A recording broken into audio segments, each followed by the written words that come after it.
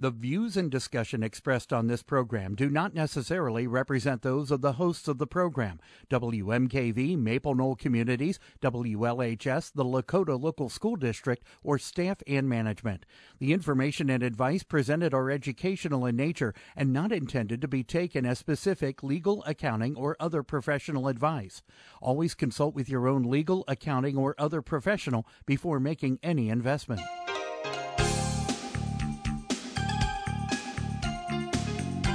Welcome to Real Life Real Estate Investing, a show to help you gain financial freedom by investing in real estate.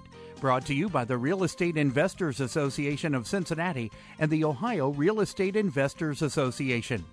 You're listening to Real Life Real Estate Investing on WMKV, WLHS, and the Maple Knoll Radio Network.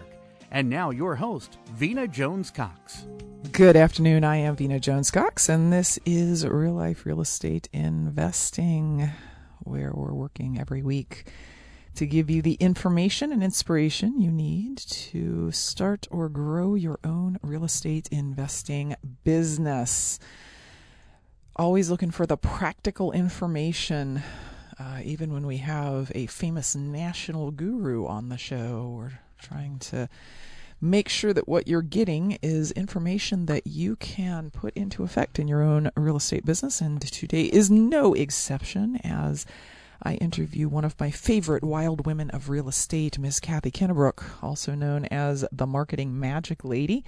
Kathy is one of the most successful direct marketers in the real estate investing business. She has bought hundreds of houses using letters and postcards in her home area in the Tampa, Florida area.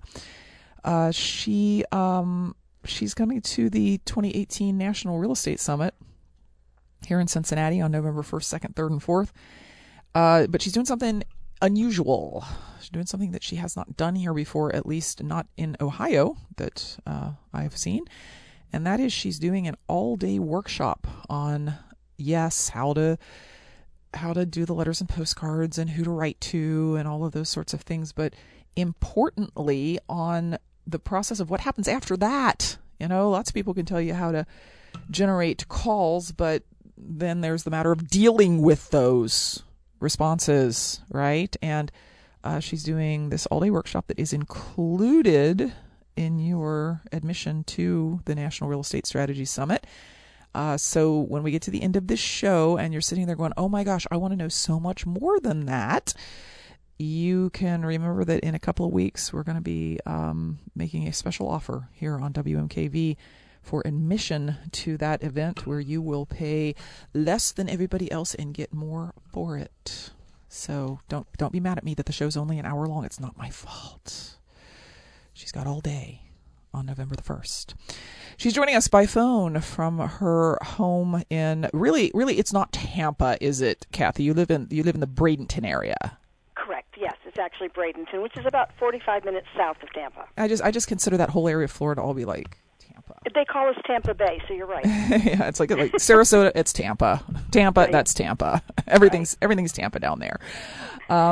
So I want to let listeners know that, I mean, they're going to be super curious about your direct mail stuff, and you have done at least 2 other interviews on this program over the course of the last 4 or 5 years on that topic. So I want to kind of direct folks to go to our archives at realliferealestate.com and listen up on that part, because it's important. Everybody knows it's important to do marketing. There's about 1,000 times more people who know that it's important than are actually doing it. So, it would be good to listen to what you have to say about that and actually do it. But then there's this next part, and I'm sure you've experienced this. You've got hundreds and hundreds, if not thousands, of students all over the country yourself, where they'll do it. They'll get your letters. They'll send them out. They'll start getting phone calls, and then it's like it all falls apart right there. Exactly. It's like they don't know. It's like they can't deal with what's going to happen next. Like, what did you expect to happen? Why did you reach out to motivated sellers if you didn't want them telling you that they had a house for sale? So let's deal with that in this show. And the first thing I want to get out of the way is I'm going to keep saying phone calls because phone calls is how people interact with my office, but the reality is many of your contacts with sellers do not come from phone calls. That is correct. Most of the contact I get from motivated sellers is coming to me by mail, email, and fax. The two reasons for that is I don't really want them to call, so I tell them exactly what I want them to do in the body of my letter. I also give them a response mechanism that tells them exactly what information I need in order to determine if there's a deal there. And the easiest way for them to do that is to simply write it down and send it to me. So most of the folks I deal with, I don't deal with by phone, but we do deal with some. Mm-hmm. Mm-hmm. So I'm going to keep saying phone, and you're going to keep wanting to correct me, but that's just my habit. The bottom line is it doesn't matter how the folks get a hold of you. It matters what you do next. Correct. So, and a lot of that has to do with fear and procrastination. And I was the queen of both of those years ago. Mm-hmm. Mm-hmm. Well, okay. We'll talk. I want you to talk about that because I think there's probably listeners going, man, I probably should return that phone call that I got 2 weeks ago from that guy. Exactly. Now that I'm hearing Vena and Kathy say it, yeah, I guess I'm doing it. So tell me how that felt to you, like what was going on in your head, and then most importantly, how did you get over it? Well, the first thing was that it felt like I would find everything else there was to do instead of returning that phone call. I mean, even if I had the information in front of me and the deal was pre-screened, you still got to call them and talk to them. And so getting past that was tough. The biggest thing you have to remember is that they're just people. And the more you mess up and the more you stutter a little bit, the more comfortable you're really making them because, they're just people too. And so really it's just a matter of the comfort level and just getting off your duffies and doing it. And the first time or two you do it, it gets easier. And the first time you get a paycheck, it gets really easy. So can you, I know you've been doing this now for, man, I've lost count, more than 15 years, right? Yeah, going for 20. Gosh, I'm old. I'm not going to tell you how long I've been doing it then. So do you remember what it was you were afraid was going to happen when you called? Honestly, I don't know. I don't know if I thought they were going to yell at me or... I mean, they're calling you because they have a house they need to sell.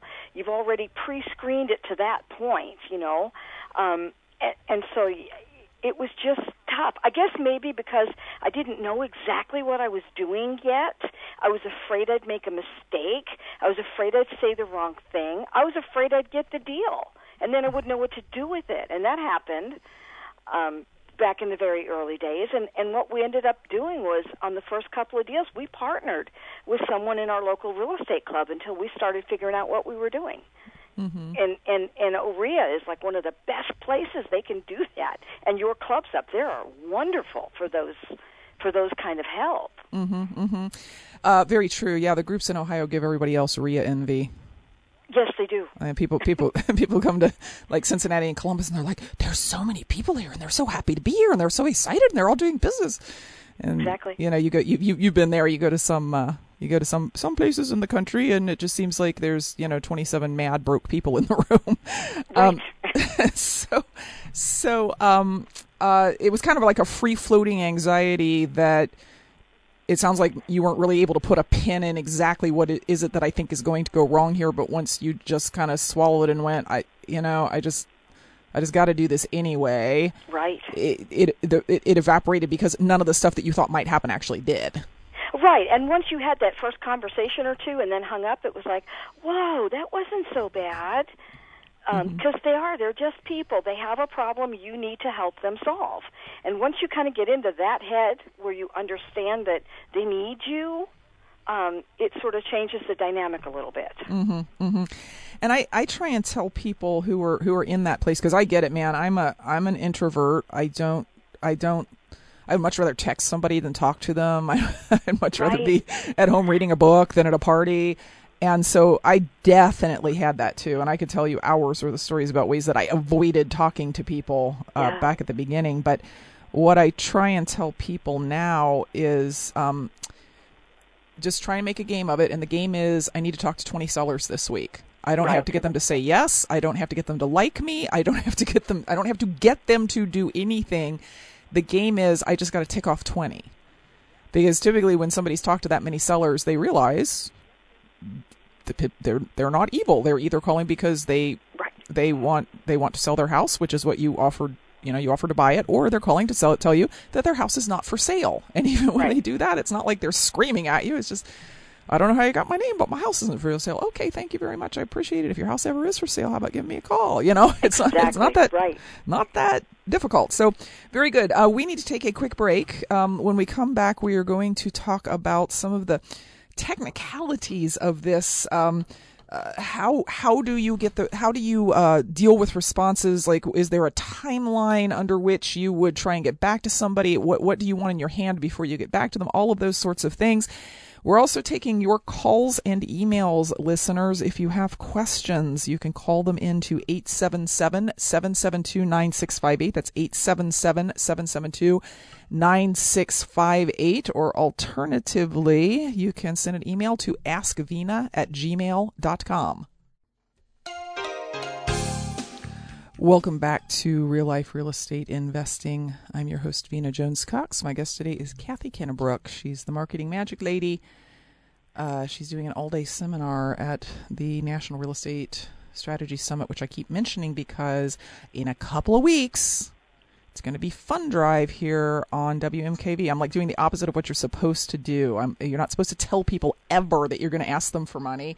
You're just supposed to sneak up on them, and like one Wednesday they turn on the radio, and instead of a show, they're hearing, call right now. And we repeat the phone number over and over again that I'm not going to repeat because I don't think it's live right now.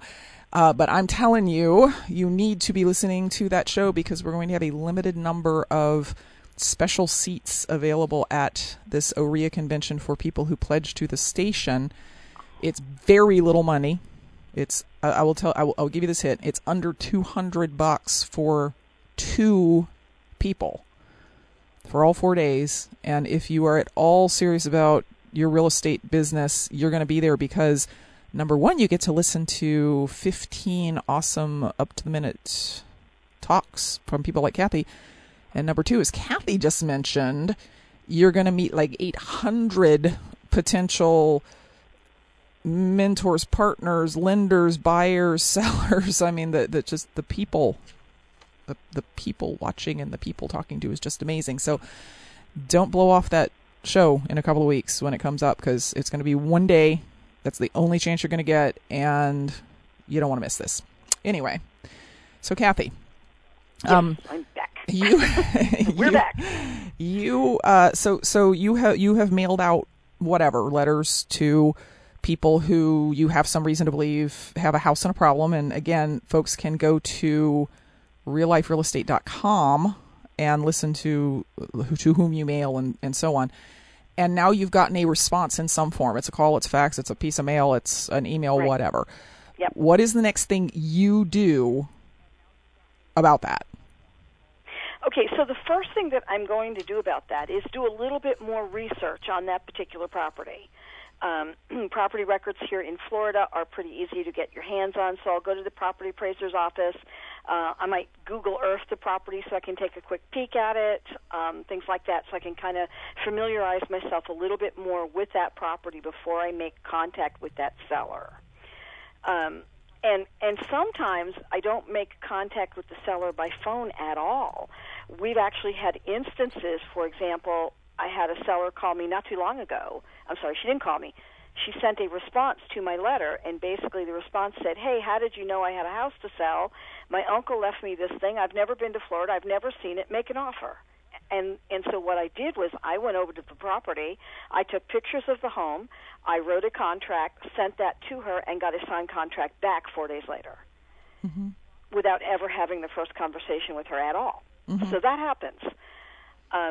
But the general way that we do it is to take the time to do a little bit more research on the property, partly to see if what they're telling me is true, and partly to see if what they're telling me is realistic as far as how much money they want for the property based on the condition and the other information that they've given me. At that point, I pick up the phone and make contact with that seller. Mm-hmm, mm-hmm. Okay, so it's research, phone call, or not, so right, some kind of contact back, and by that time, you probably know. I mean, you said you know about the property from the public record. You know what the seller has said they want. Right. Are you gonna negotiate further on the phone, or do you wait to get face to face with people to do that? Most of the time, my negotiations are done on the telephone before I ever go out and look at a property. We better be real close before I ever go out and see a property. Mm-hmm, mm-hmm. And I delve deeper with them as to what the repairs are, knowing that what they're telling me isn't entirely true, because it never is. And then based on what I've looked, and see, I'm able to look up like county permits and things like that, so I can check mechanicals and stuff like that, and I do. So I check all of those things before I have that conversation with the seller. And once I've had the conversation with the seller, we both have a real good idea what we're going to do before I ever go out to see that property. You have to understand that most of the people I'm working with are highly motivated sellers. They need to be done with that property for whatever reason that might be. They've either inherited it, perhaps, or it was a vacation home for them, or a retirement home, or mom and dad quit-claimed it to them because they want to go into a nursing home or an assisted living facility, or a divorce, and they're both taken off and they're done with the thing, you know. So these are highly motivated sellers with a lot of reasons, not all of which necessarily have to do with money. It has to do with get rid of this house. Mm-hmm. Mm-hmm. So that's an interesting way of doing it, that you don't try and get to their table until you're already pretty sure that you're in alignment in some way on what the price and terms are going to be. And I say it's interesting because I do the same thing. I don't want to get in my car and drag myself all the way across town to talk to somebody that I'm going to find out when I get there is not, because sometimes people tell motivated stories, like, you know, my wife left me and my dog died and lost my job and broke my leg, and then they say the price, and you're like, dude, you're not motivated. Right, exactly. You're talking the right game, but your price isn't motivated. But you realize, because I know, you know, like me, you go to a lot of conferences, you talk to a lot of other speakers and high level real estate entrepreneurs. You know, a lot of people don't agree with that strategy. They say you got to get in front of the person. But I can't, because my desk, Vena, with what I do, and direct mail marketing is such a machine. We have so many leads coming in. I can't physically do that, and I don't want to. Mm-hmm. My time is worth more than that, and this is not the only business I run. So I have to be real sure where I'm going before I'm going. So you know, and I have to be real sure about what that price is going to be within reason. I mean, the negotiation is probably 3 or 4 or 5 or 6 or 10,000, maybe one way or the other, ish. You know, it's not like necessarily that's the price, although a lot of times it is. Mm-hmm. Unless I get there and boy did they lie, kind of thing. You know, or I get there and we've kind of gotten to this price, and then well, okay, now you understand I'm a cash buyer, so is this really the best you can do, or can we move a little bit more? And so the end of the negotiation takes place at the table, but we're real close to being there when I get there. So I think basically what you're saying is that if people feel obligated to go run out and get to people's tables every time somebody calls, they're probably not getting enough calls. Correct. Absolutely. Interesting. Okay, so call comes in, you're doing your little bit of research, you're calling the people back sort of more educated than you were when you first sent out the mailing. Some of them, when you talk to them on the phone and you start saying the kind of prices that you think you can pay, are going to say, oh, no, that wouldn't work for me. Do you have a system for follow-up for that sort of person? Because, you know, again, the guy with the wife leaving him and the dog dying, he may not be motivated now, Right. But talk to him again in 6 weeks when the estate's about to auction his property off at a tax sale, and things might be different. Or he just got another property tax bill, which is coming up. Exactly, exactly. So do you have some sort of way of reminding yourself that I need to call this guy back, or do you not bother? What's your process there? Absolutely, we do that. We actually lay it at the feet of the seller. I have two ways that we do it. The first thing we have to keep in mind is that not everybody in the world has a computer. They just don't. The actual number on that is between 18 and 22%. Okay? So if they have a computer, I'm using an autoresponder system. Autoresponder system sends them an email every 30 days that basically says, hey, it's Kathy again. When you're ready to sell, I'm ready to buy. Mm-hmm. Real easy. If they do not have a computer, I am doing the same thing, only with a postcard. Hey, so-and-so, when you're ready to sell, I'm ready to buy. And it works really, really well. You already spent the money. You already sent out the piece. You've already pulled them into your funnel. Why would you let them go if they have not already sold that house to someone else or told you to go away? So I've already got this person in my funnel. They haven't said no. They haven't sold it someplace else. So I'm going to keep following up with that person until they change their mind. When somebody says to me, oh, are you out of your mind? I can't take that amount of money. All they're saying is, no, not today, but can you follow up with me until I change my mind? That's all they're saying. And you get your ego out of it, and that's the way that we follow up with the sellers. I can't tell you how many come back from the follow-up. Mm-hmm. Mm-hmm. I'm working on it. I just finished a deal, just bought a house a month ago. And what happened was the seller had the house. It was his retirement home. He and I got together a year ago. It was like a year, and his name is Eric. And we went back and forth, and he goes, no, I'm not taking that for this house. It's like, okay, Eric, is it okay if I follow up with you periodically and see what happens? He goes, oh, yeah, no problem. So in the meantime, he termite treated the property. He put new flooring in, updated the electrical, and then he put a tenant in the property. Well, a year goes by, and unfortunately his wife became ill, and thank goodness she's doing well. But at that point in time, they needed the cash to deal with that medical situation. He called me back and said, okay, are you ready to buy my house yet? And I said, I don't know, Eric. Are you ready to sell it to me at a price we can both live with? And we came up with a price on the phone that we could both live with. I went out to the house, saw all the new stuff he had done for me. I was like, yay! and we ended up buying it as basically a business in a box, because the house is cash flowing for me at $400 a month. The tenant is fantastic, like eat off the floor fantastic. The home was completely furnished when we got it, and she's been living in the home furnished. And so I ended up buying a business in a box because I took the time to follow up with that semi-motivated seller. Very good. Very good. When we come back, we are going to talk about the process for getting back with people who have not picked up the phone and called or otherwise responded. And we're also going to take your calls at 877-772-9658. Again, 877-772-9658, or you can send us an email, askvina@gmail.com. Welcome back to Real Life Real Estate Investing. I'm your host, Vina Jones-Cox. My guest today is Kathy Kennebrook. You've probably already heard of Kathy. If you belong to a RIA group in this country, she has probably at some time in the last 10 years visited you. But you probably haven't heard this side of her because, I don't know, Kathy, one of the weird things about being what in the industry is called a national speaker, right? People who go around to RIA groups and give presentations is that the group itself has certain expectations of us. We're supposed to go and we're supposed to talk about this thing that's inside this box that we agreed to talk about.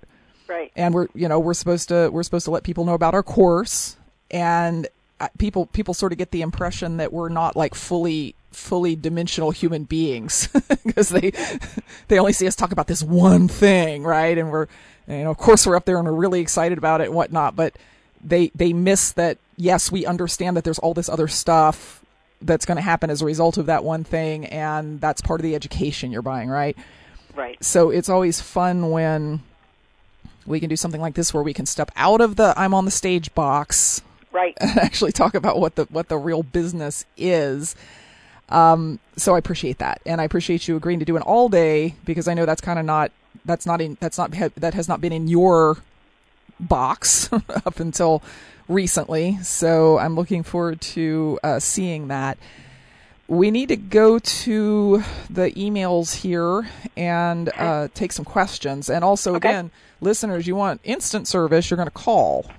See, if you're afraid of picking up the phone and calling sellers, this would be good practice. There you go. Pick up the phone and call Kathy. It's 877-772-9658. Okay, a question from Brad in Dallas. He says, can Kathy describe a little bit about what she does with these properties? It would help me understand what sort of deals she's negotiating on the phone. It depends on how the deal comes at me. And your business is going to change a lot as your business grows, as your business ferments and goes on in years. So what I did 20 years ago is a lot different than what I do now. So a lot of it has to do with the way the deal comes at me. But I do wholesale sometimes, but rarely, because I've gotten old and greedy. I want all the money. I still wholesale because I've gotten old and lazy, and I don't want to do the rehab. Well, see, and that's it. We've matured our crews, so that part's all kind of better. So, and they do a great job of running things, and so I can step away from that part of the business totally. But that's taken time to ferment as well.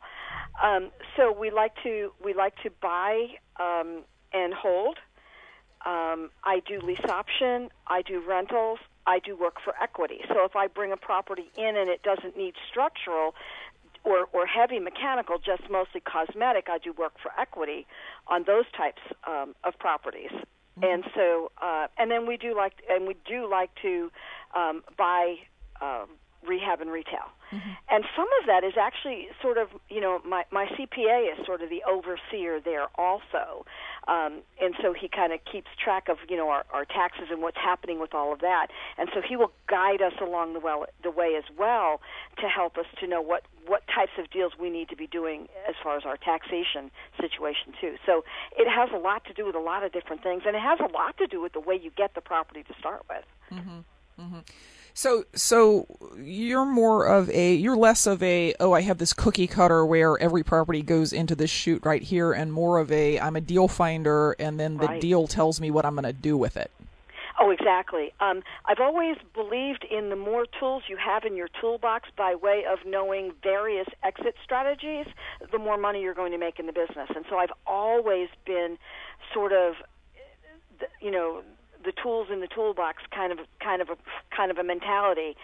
So we know a lot of obviously different ways to buy and sell so that we make the most money on every property. I mean, I do a lot of other stuff.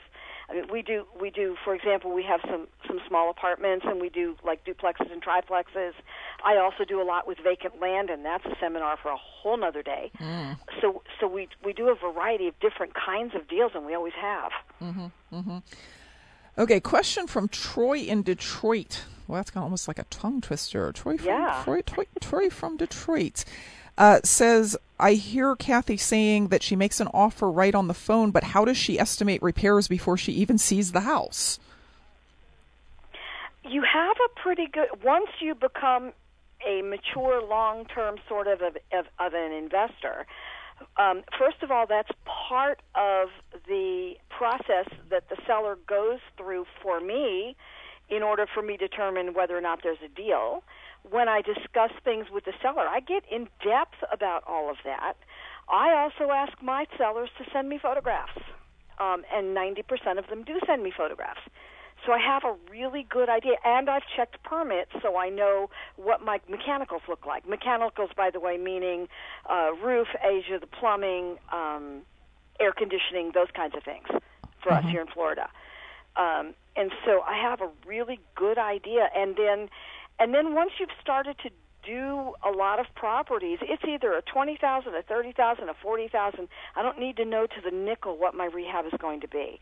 If that changes in a big way when I do get into the face of the seller and I are going to have that conversation. Mm-hmm.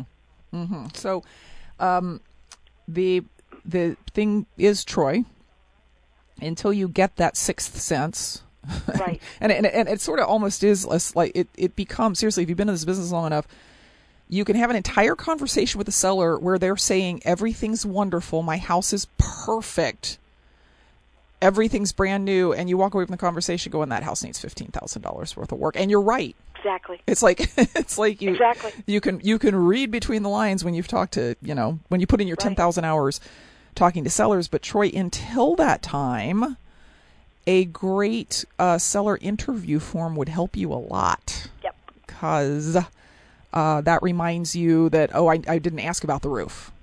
I didn't ask about the plumbing. And if what you have to do right now, because I'm reading between the lines here, Troy, and thinking you're fairly new to the business, you write down roof is 15 years old. You write down plumbing was partly replaced. You write down kitchen hasn't been updated since seller got it. And if you have to then hang up the phone and say, you have to say, I need to do some numbers here, and I'll call you back in the next hour. Exactly. And you have to put those numbers down and go, all right, so 15-year-old roof, is that going to need to be replaced? Yeah, it probably is. The kitchen hasn't been done since they moved in, and that was 15 years ago. That's probably going to have to be done. Plumbing partially replaced probably means the rest of it. You can sit and have some time to think. Right. And write down numbers, and then it's okay to not be as quick as Kathy is about just being able to say, listen, dude, what you can give for your house is $170. You don't have to be able to do that. It's okay to take a breath, but you have to make sure you have all the information first, and a good inspection sheet would help with that a lot. Exactly. Okay, a question from JC in Las Vegas. He says, can you please ask Kathy her opinion on using virtual assistants or answering services to take incoming calls? Oh, that is a question I get a lot, Vena, and I'm going to say no. And I get a lot of face scrunching when I say no. First of all, the way that I do direct mail marketing, we already said that only 10 to 15% of those people are picking up a phone and calling me anyway.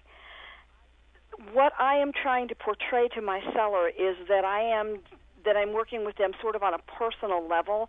I'm not like this big giant company and all that good stuff. So I don't want my seller to pick up a phone and hear 10 other conversations going on in the background. That's the fastest thing that's going to get that phone hung up. Uh-huh. That's not what I'm about, and that's not what I do. And to be perfectly honest, I'm going to start bringing these recordings to events that I do and let people hear the calls I get. They go to a normal office answering machine, and I've already told the seller what I want from them in the body of the letter. So they go, oh, okay, so for 15 minutes on the phone. And it cracks me up. I love it. I had a guy, just really quick, I'll tell you this story really fast. One of my letters is all of my letters are warm and friendly and sweet and all of that. And one of my letters says something to the effect of, and so when, feel free to contact me in the way that's most comfortable for you. Mail, email, fax, telephone, smoke signals, whatever works best for you. That's what's in the letter. And the guy called on the phone, and he goes, okay, so I sent the smoke signals, but I was afraid you'd be too far away. So let me call you, and let me give you the information that you need. And he talked to me for 15 minutes on my answering machine and told me everything I wanted to know. Mm-hmm. You got to train your sellers to do what you want them to do, or they won't do anything at all, or they're going to do what you don't want them to do. Very good point. Very good point. All right, so back to the questions at askvena@gmail.com. Like everybody today is not calling. Last week it was call, no emails. This week it's email. So got to back up to where I'm actually able to see the emails. All right, this one is from Karen, who does not say where she is from, but has an email address that would make me believe that she's already in the real estate business. She says, how do I deal with sellers who don't want to get to their real price on the phone? Sometimes they say things to me like, just come out and make me an offer, or even, you're the one who sent me the postcard, you tell me what you'll pay for my house. Do you still just come out and make an offer on the phone, or in that case, do you go to their home? Neither. I want more information, and I tell the seller, the best way for me to make a fair offer to you is by getting the information I need in order to determine how much I can pay you. If they won't go any further and they won't give you the answers to your questions, move on. Interesting. Well, that also answers a question here from Mike. He says, what about sellers who are not forthcoming about the details of their situation or the terms of their loan? On to the next. Interesting. Very good. Well, listeners, you can also ask your questions at askvina@gmail.com, or you can give us a call. If you do it quick, we're running out of show here, at 877-772-9658. We'll be back right after this. Welcome back to Real Life Real Estate Investing. I'm your host, Vina Jones-Cox. Guest today is Kathy Kennebrook. We're talking about what happens. Everybody can talk about, like, who do you reach out to? Like, what's a motivated seller? What do you do in the way of contacting them? But what gets left out of that discussion a lot is what happens after the phone rings, because if the phone rings and you're not making deals, what has fallen apart is something in your business or possibly your psychology, not the marketing thing. And I think that many times people who are aware that they should be marketing, I mean, I don't think there's anybody in this whole industry that hasn't heard the words, you need to market for deals in a seller's market. Sometimes I think people don't do it because they can't picture what's supposed to happen next. They don't see themselves doing what happens next. They're scared of what happens next. So we're trying to, take a deep breath and understand that the rest of this stuff is, it, like everything else, it's a system and it's something you have to work on, but it's not that scary. So the last question I had, Kathy, because we do have some more questions from listeners that we need to get to, is in the hottest market, like the most cold buyer's market on the planet, the best mailing that you're going to do might get like a 5 to 10% response rate from the best list you have, which means 90% of the people didn't contact you. What do you do about those folks? We basically do residual mailings. Residual is key to your success as a real estate investor. Each direct mail campaign I do varies a bit, but it's between every 30 and every 90 days, and there are reasons for it being 30 or 60 or 90 or whatever that we don't have time to cover right now. But we do residual mailings. The more that you gently touch your seller with your message and the more of an expert you become in your market area, the more deals you're going to do. I get letters or responses from sellers often, quite often, that say, I've been contacted by you 3 or 4 times in the last year. Obviously, you know what you're doing. Obviously, you've been in the business a while. Those kind of responses, and it makes the sellers much more comfortable with working with me if they've received these residual mailings. So it's real important to do residual. So you feel like even though they have not in fact talked to you, the fact that they've heard from you 7 times or something kind of makes them feel like they know you a little bit? Exactly. And historically what has happened is if a seller has received a direct mail campaign from me 2 to 3 to 4 times, they're going to respond to me before they're going to respond to somebody else they only got 1 letter from, which is the biggest thing I try to beat into the heads of my students is that residual is so important. Vina, you know as well as I do that direct mail marketing is a machine. Once you get it into place and you start, get the engine running, get the machine rolling, it's a machine that's going to chug out deal after deal after deal after deal. But there takes some steps to get it in place and get it moving. And once you do, just sit back and enjoy kind of thing. It'll just bring you a ton of deals, but residual is so important to bringing in the highest number of deals. Question from Cantor, who is from the Tampa area. Ho ha ha! So he could be anywhere. He could be anywhere from Pensacola to I don't even know. My backyard. Yes. Around the corner. That's a good one, Cantor. I like that. He says, Kathy, I'm wondering if you're seeing any decrease in the response rate to your mailings versus perhaps 4 or 5 years ago, and also whether you're getting a higher number of people contacting you, telling you that they have contacted multiple investors. This is what I'm finding in my market. Okay, so there are so many variables. The market flexes a little bit. Our market flexes a little bit. So, for example, during the summertime, it drops off a bit because we live in a demographic that's a little unusual. And since he's in the Tampa area, folks, one of the things that you need to learn about is what your demographic is. Once you learn your demographic, you can target your mailings and your marketing to what that demographic is. So in our particular case, a little bit slow right now, I admit it. However, give me another month. Kids are back in school. Snowbirds are back in town. Property tax bills are going out. There are so many variables that affect the responses to the marketing that you're doing. You've got to continue to market all the time.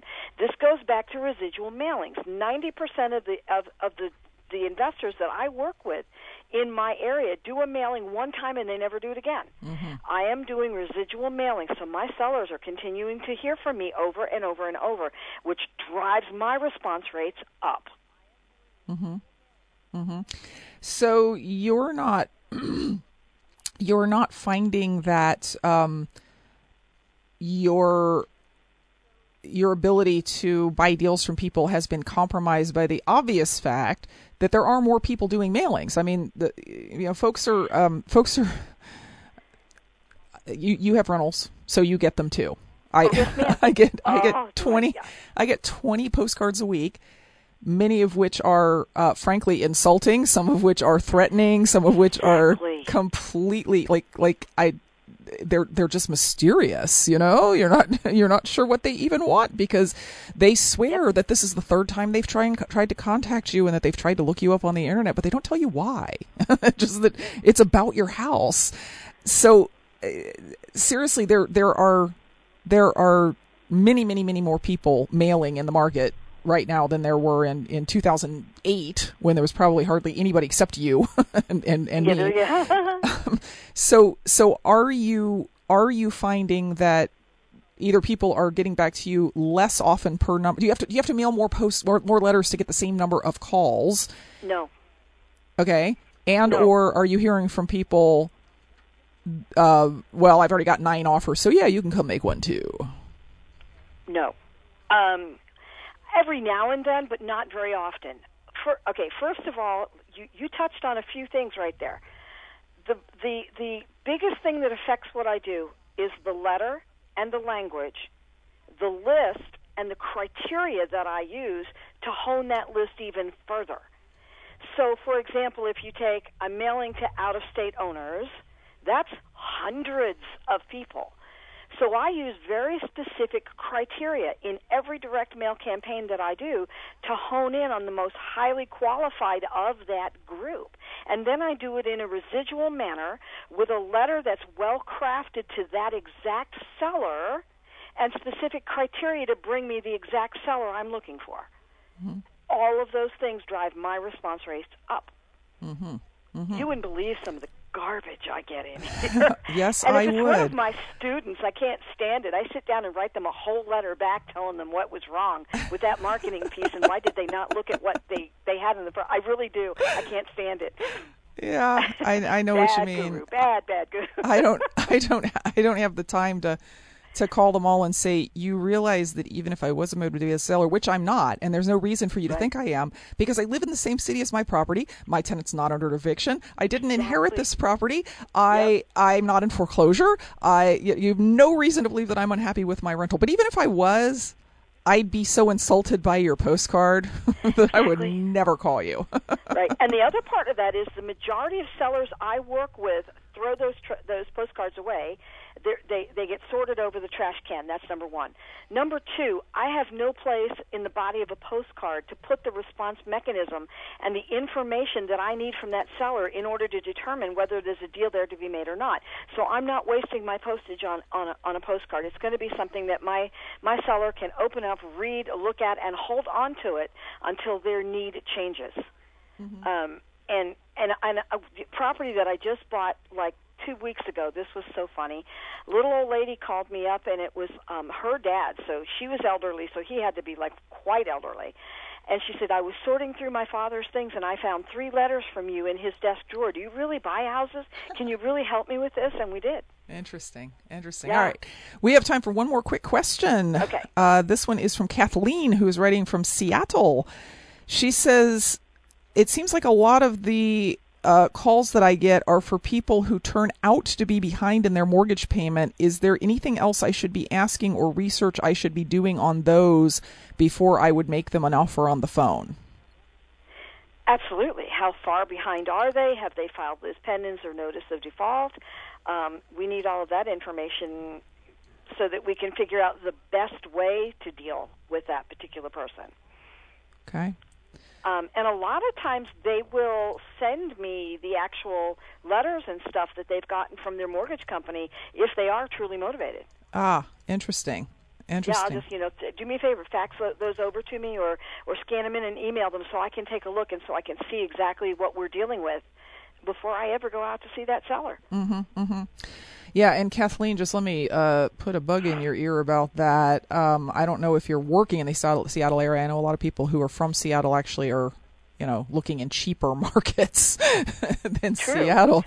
But it is going to be things as simple as who is the lender. That's true too. Are going to be important. Like I would suggest that if you're going to make this a thing, that you study short sales, because you're going to be doing them if you've got people who are behind on their payments. Right. But also, like some lenders are just notoriously hard to work with.